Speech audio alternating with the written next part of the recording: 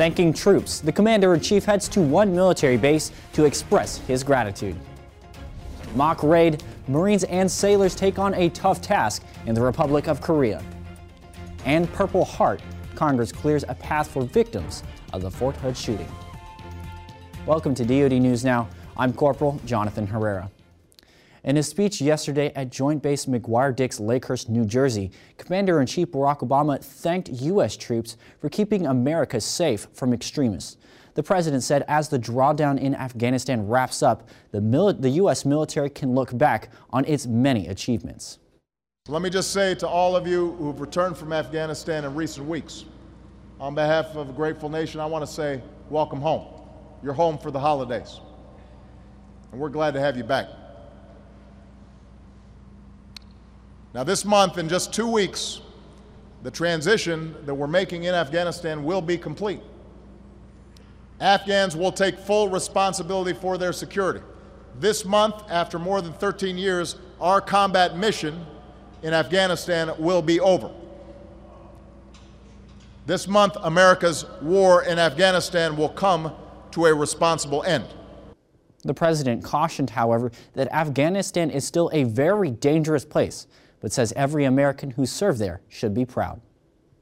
Thousands of miles away, Marines and sailors worked alongside U.S. Army Aviation and Republic of Korea forces to conduct a mock raid. Corporal Wes Lucko reports.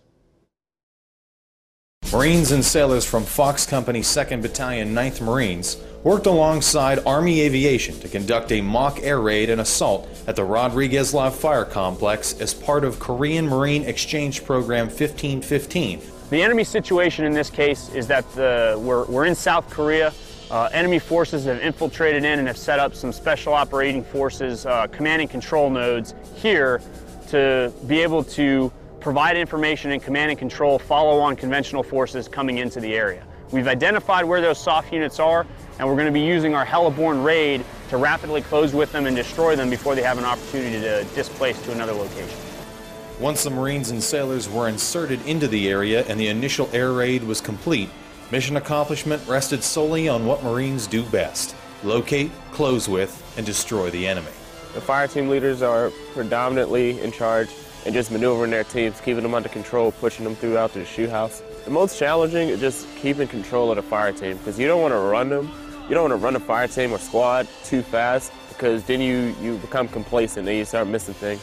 So basically, slow as smooth as fast. Fox Company's exercise focused heavily on time-tested strategies as well as modern warfare in order to be the most effective. The benefit is it prepares the Marines for real-world operations. I mean, look at where we're sitting. We're pretty close to the DMZ. Seoul is a very built-up urban environment, obviously, so if we were to have to fight, this would be what we would have to fight in, is an urban environment. And the challenge is you have to know the guy in front of you, the guy beside you, the guy behind you, what they're doing, thus all the rehearsals prior to going live fire. Any mount has challenges of itself, but when you add live fire with it, and you also add the factor that this is something the Marines haven't done a lot of, it becomes pretty complex. Whether in the air, land, or sea, the goal of any bilateral training is to build not only confidence, but ensuring mission accomplishment. The reality of it is, if we're going to go anywhere in the world and do real-world operations, we're going to go and play with who's available, who's there. That could be Marine Aviation, it could be Army Aviation, it could be Air Force Aviation. We have to be able to work jointly. Now, for the individual Marine, what he's going to realize is he's going to do the same thing that he's done had we been supported by Marine Aviation or Army Aviation. But the other side of that is he's going to get a chance to experience what it's like to actually be on the helicopter, get off the helicopter, to see Apaches, to see Kiowas in support, doing simulated close air support on the objective. What that really does for the Marines is it builds confidence in himself that he knows how to do it and he can do the right things, but also that those systems and those people, when they need to support him, are going to be right there when he needs them when we're actually downrange. Reporting from Rodriguez Live Fire Complex, Republic of Korea, I'm Corporal Wes Lucko. Victims of the 2009 Fort Hood shooting are closer to getting Purple Hearts. The Senate approved a defense policy bill Friday that includes a provision to make those victims eligible for the award and corresponding benefits.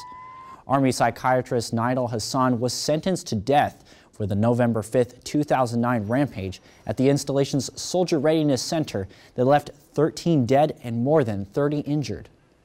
This means a lot to them. It has been a very long struggle, and this is bringing more closure, and it is saying to them, we care, and this is getting done. Commander-in-Chief Barack Obama must still approve the bill. The measure would be effective retroactive to September 11, 2001. Be sure to check out the DoD Facebook page to find out how one scientist is using his skills to better understand the trials and tribulations of service members returning from battle. Watch for us also on Twitter. I'm Corporal Jonathan Herrera. Keep it right here for the latest in DoD News.